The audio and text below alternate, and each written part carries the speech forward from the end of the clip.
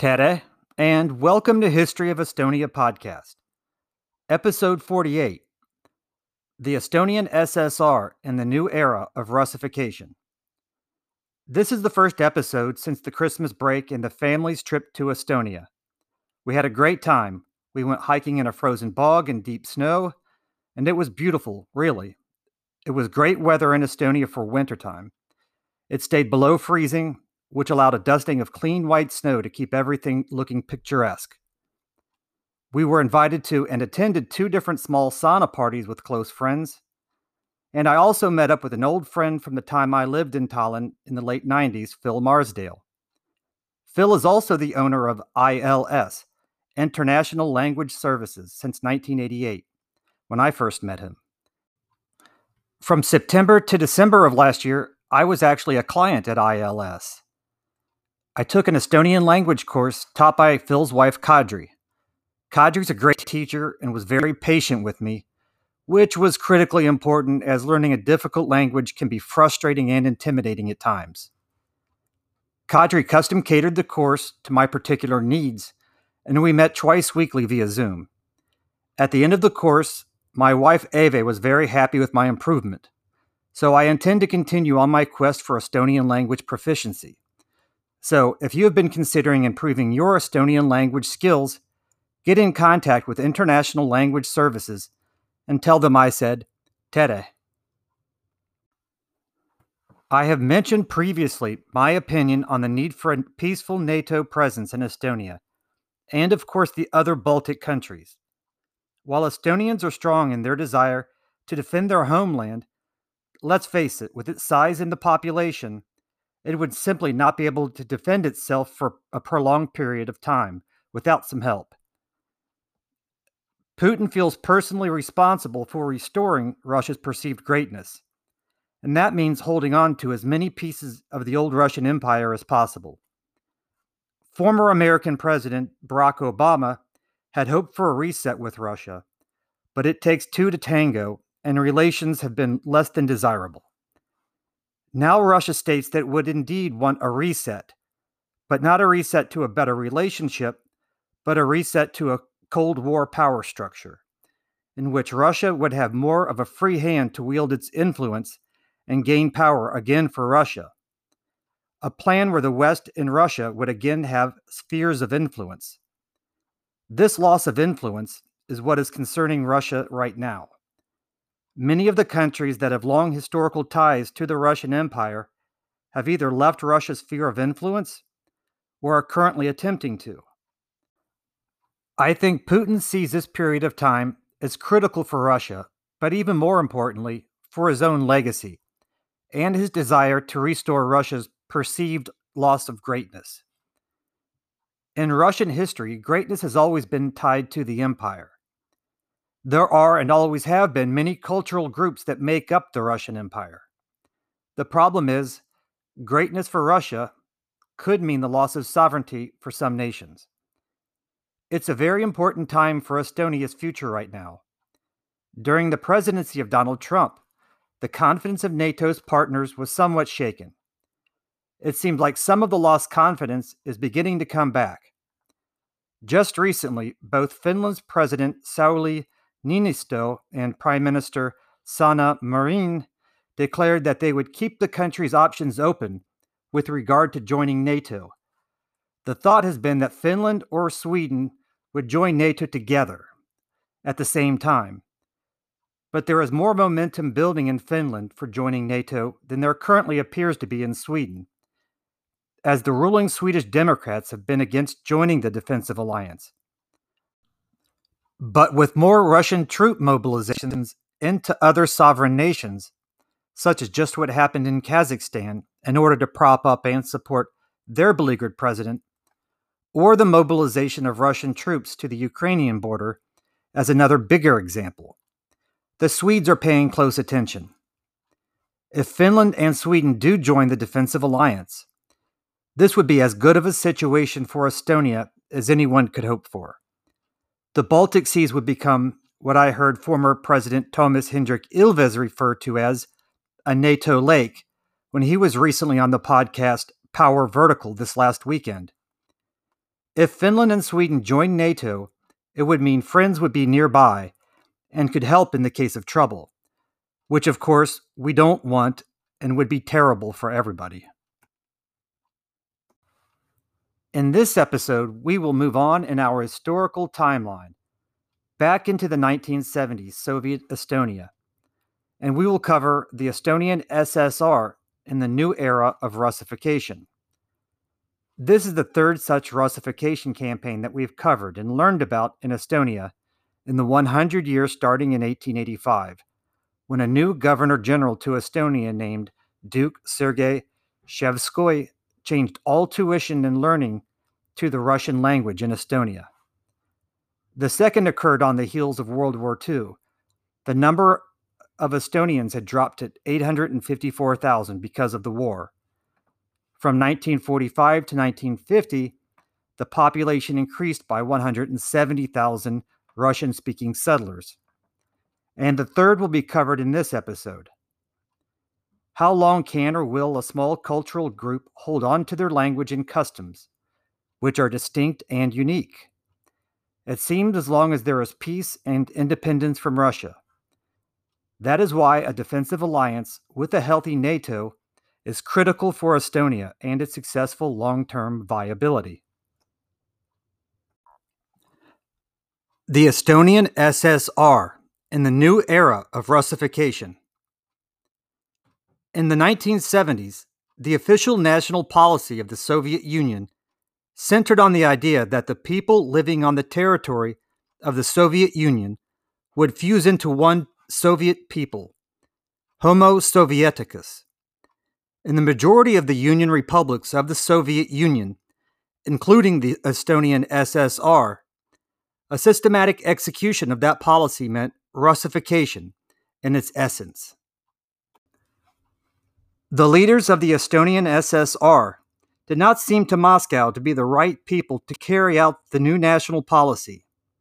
In 1978, Johannes Kabin was moved from the post of party leader to that of chairman of the Supreme Soviet of the Estonian SSR. Thus, Kabin was moved aside from the big policy of the Estonian SSR. Kabin supported the candidacy of Vaino Valjas for the post of first secretary of the party, but Moscow did not find a candidate of local descent acceptable. They appointed the Siberian-born Karl Vaino, who was practically unable to speak Estonian, but was firmly loyal to Moscow as first secretary of the Central Committee of the ECP. Vaino was born in Tomsk, Russia in 1923. In 1947, he was sent to the Estonian SSR as a party functionary. He was an obedient apparatchik who worked as secretary for industry of the Central Committee of the ECP for many years before his lucky break arrived. After Vaino had taken office, several national communists were forced to leave the leadership of the Estonian SSR. Vaino Valjas was sent into political exile by being appointed as Soviet ambassador to Venezuela. The change of those in power in the summer of 1978 facilitated the start of the campaign of Russification in the Estonian SSR.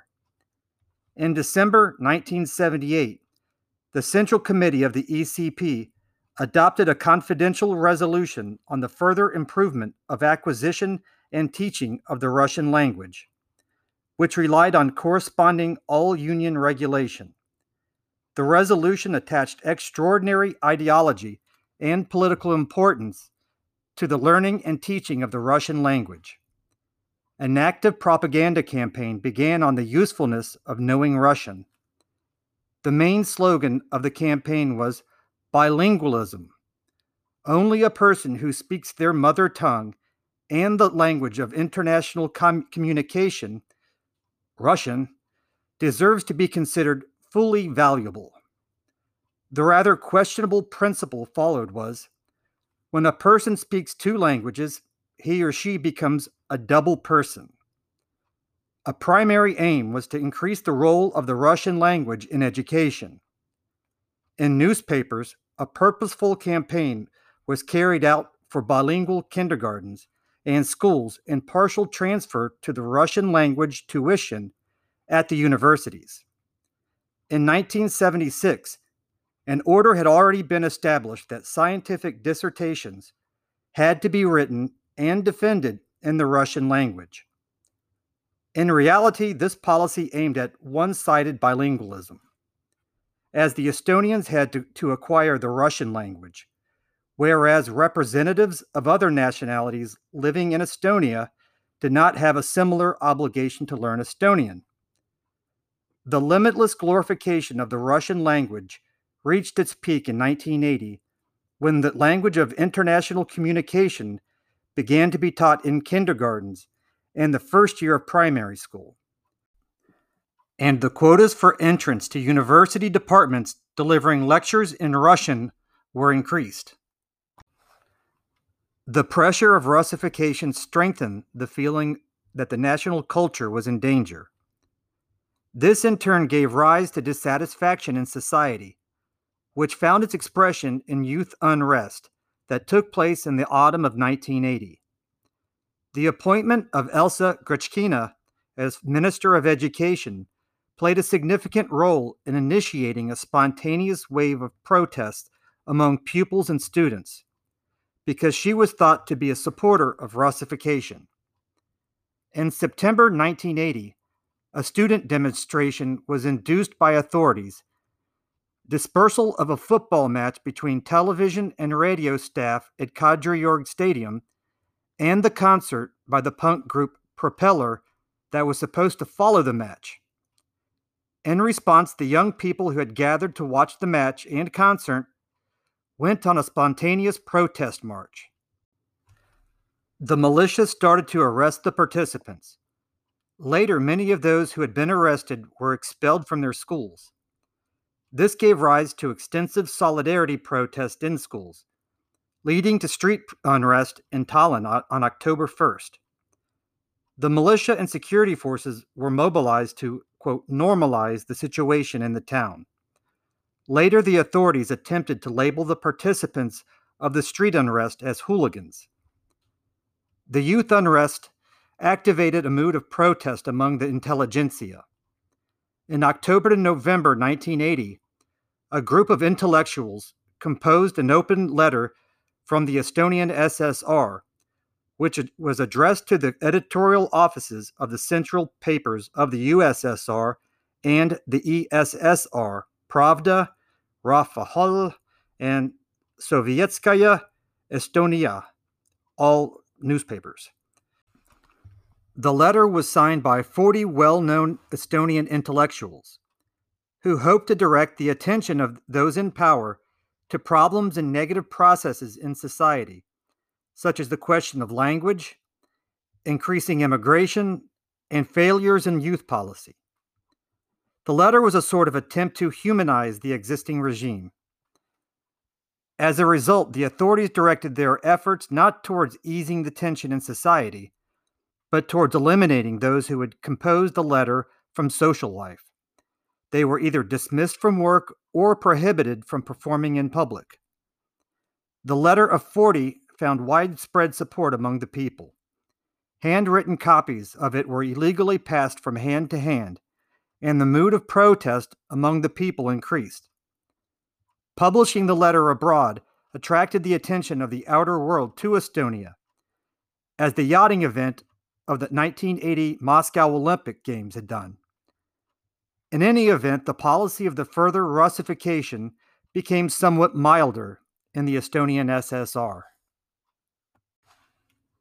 In the middle of the 1970s, attempts to form a central organization of dissidents in Estonia or in any other Baltic countries failed due to their low numbers of supporters and effective preventive action by the KGB.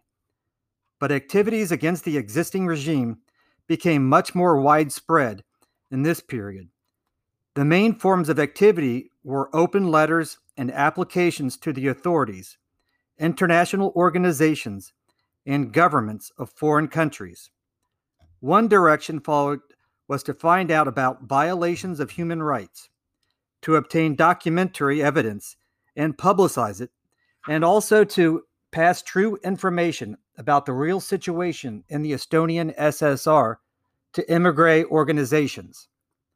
At the end of the 1970s, the first real contacts were established between the organizations of Estonian immigrants and the dissidents in Estonia. The basis of these contacts was laid by the Center for Assisting Imprisoned Dissidents of Estonia, founded in Stockholm in 1978. The organization also had committees in Canada, the USA, and Australia. In 1978, an underground publication, Additions to the Free Dissemination of Thought and News in Estonia, started to appear in the Estonian SSR, bringing together all the important applications, memoranda, surveys, and political trials and more. It also included articles about Estonian history and political overviews of neighboring countries. One form of resistance was the reproduction and distribution of original or officially forbidden written works. Many participants in the resistance movement made what were called one-man application protests, which exposed the real nature of the regime in power. Collective memoranda proved more influential. In 1979, a group of Estonian, Latvian, and Lithuanian dissidents, 45 people altogether, composed an open letter to the governments of the Soviet Union, the German Federal Republic, the German Democratic Republic, and other countries, as well as the Secretary General of the UN, Kurt Waldheim. The letter was timed for the 40th anniversary of the notorious Molotov-Ribbentrop Pact, and it demanded the disclosure and invalidation of the secret protocols of the pact, as well as the abolition of all its consequences. This common letter by the Baltic dissidents became known as the Baltic Appeal. On the basis of this, the European Parliament adopted a resolution in 1983 demanding restoration of independence of the Baltic states. The Baltic Appeal was followed by several other appeals to the public of the world and to the neighboring states. When the resistance movement came out into the open, the repressive policy of the authorities increased. The most active dissidents were arrested. Political trials were arranged, and they were sent to prison camps. The member of academic staff of Tartu University, Yuri Kuk, was tried for his anti-Soviet way of thinking. He died in a prison camp in Russia in 1981. The last person to be sent to a restricted regime prison camp was in Tartu. This ended the open resistance movement in Estonia. The regime in power had seemingly eliminated the resistance movement. In fact, the relative silence that followed was a period of preparation for the resistance of 1987, which grew into a general resistance in 1988. An economic cul-de-sac. In the 1970s, the resources for extensive development of industry and agriculture ran out in the Soviet Union. The Soviet economic model continued to exist first and foremost on account of the dollars received for oil. Although the economic figures of the Estonian SSR surpassed the average level of the Soviet Union, the drop was felt there as well. During Karl Vaino's years in office, the development of agriculture had been subjected to the All-Union Nourishment Program. This meant increasing the contribution of the Estonian SSR of meat and dairy products to the All-Union Fund. Based on imported grain, pig breeding was extensively developed in Estonia. In order to receive grain imports, the new port was built in Tallinn. At the same time, local consumption decreased, as the choice of goods in the shops became smaller and smaller. Due to constant shortages of consumer goods, the crisis of foodstuffs increased. In industry, the situation where local economic policy was shaped by the all-union services based on their interest continued to exist. By the end of the 1970s, the Administration of Industry of the Estonian SSR was subjected to 19 all-union ministries and organizations, as well as to 23 union republics or local ministries. By the 1980s, more than 90% of industry was subjected to all-union institutions. A significant proportion of industrial production of the Estonian SSR was of military importance. The technological backwardness of industry compared to comparable industries in the Western countries increased. One of the characteristics of the economic cul-de-sac was the growth of a shadow economy, which became a regular feature of everyday life. As there was a shortage of everything, only those having the right acquaintances could lead a normal life. Accumulation of social problems. The onslaught of the new wave of Russification and the continuing extensive economic policy increased social and political as well as ideological problems in society. From the point of view of the native people, the most negative consequence was a further increase in tension in the demographic situation. The extensive development of industry had increased the influx of immigrants, which gradually reduced the proportion of Estonians among the population of the Estonian SSR, as well as overpopulating the towns. By the 1980s, Estonians formed less than 65% of the population. The urban population formed 70% of the total population of Estonia. The increase in the proportion of immigrants strained relations between the native people and the newcomers. The official policy of providing people with flats to live in added more tension. The majority of the newcomers quickly received new convenient flats, with central heating and hot and cold running water, in new dwelling areas of the towns. For Estonians, this extended the time they had to wait to get new flats. Some regions of Estonia, especially the big industrial towns of the eastern part of Viru County, became completely Russian-speaking as a result of the settlement policy, and the few remaining Estonians left the towns. As compared with the earlier period, the distance from which people settled in Estonia became increasingly greater. Initially, the workforce had been brought in from neighboring regions of Russia. An example is the Pskov province. But in the 1980s, the immigrants came from the furthest areas of the Soviet Empire. The policy facilitating immigration was backed by the all-union ministries and industrial enterprises subjected to them, as they constantly needed additional workforce. Workers were looked for in different regions of the Soviet Union, and those who agreed to move to Estonia were promised better work and living conditions. This kind of immigration policy suited people who felt at home anywhere and considered better consumer conditions to be the most important factor. This was the overwhelming mentality among the newcomers. In spite of the active renationalization policy, the native people did not mingle with the immigrants. The newcomers have also not become fused with Estonians. The majority of immigrants have preserved their language and traditions. This was fostered by the duplicated system of education, beginning with kindergartens and finishing with university education, in which it was possible to learn either in Estonian or in Russian.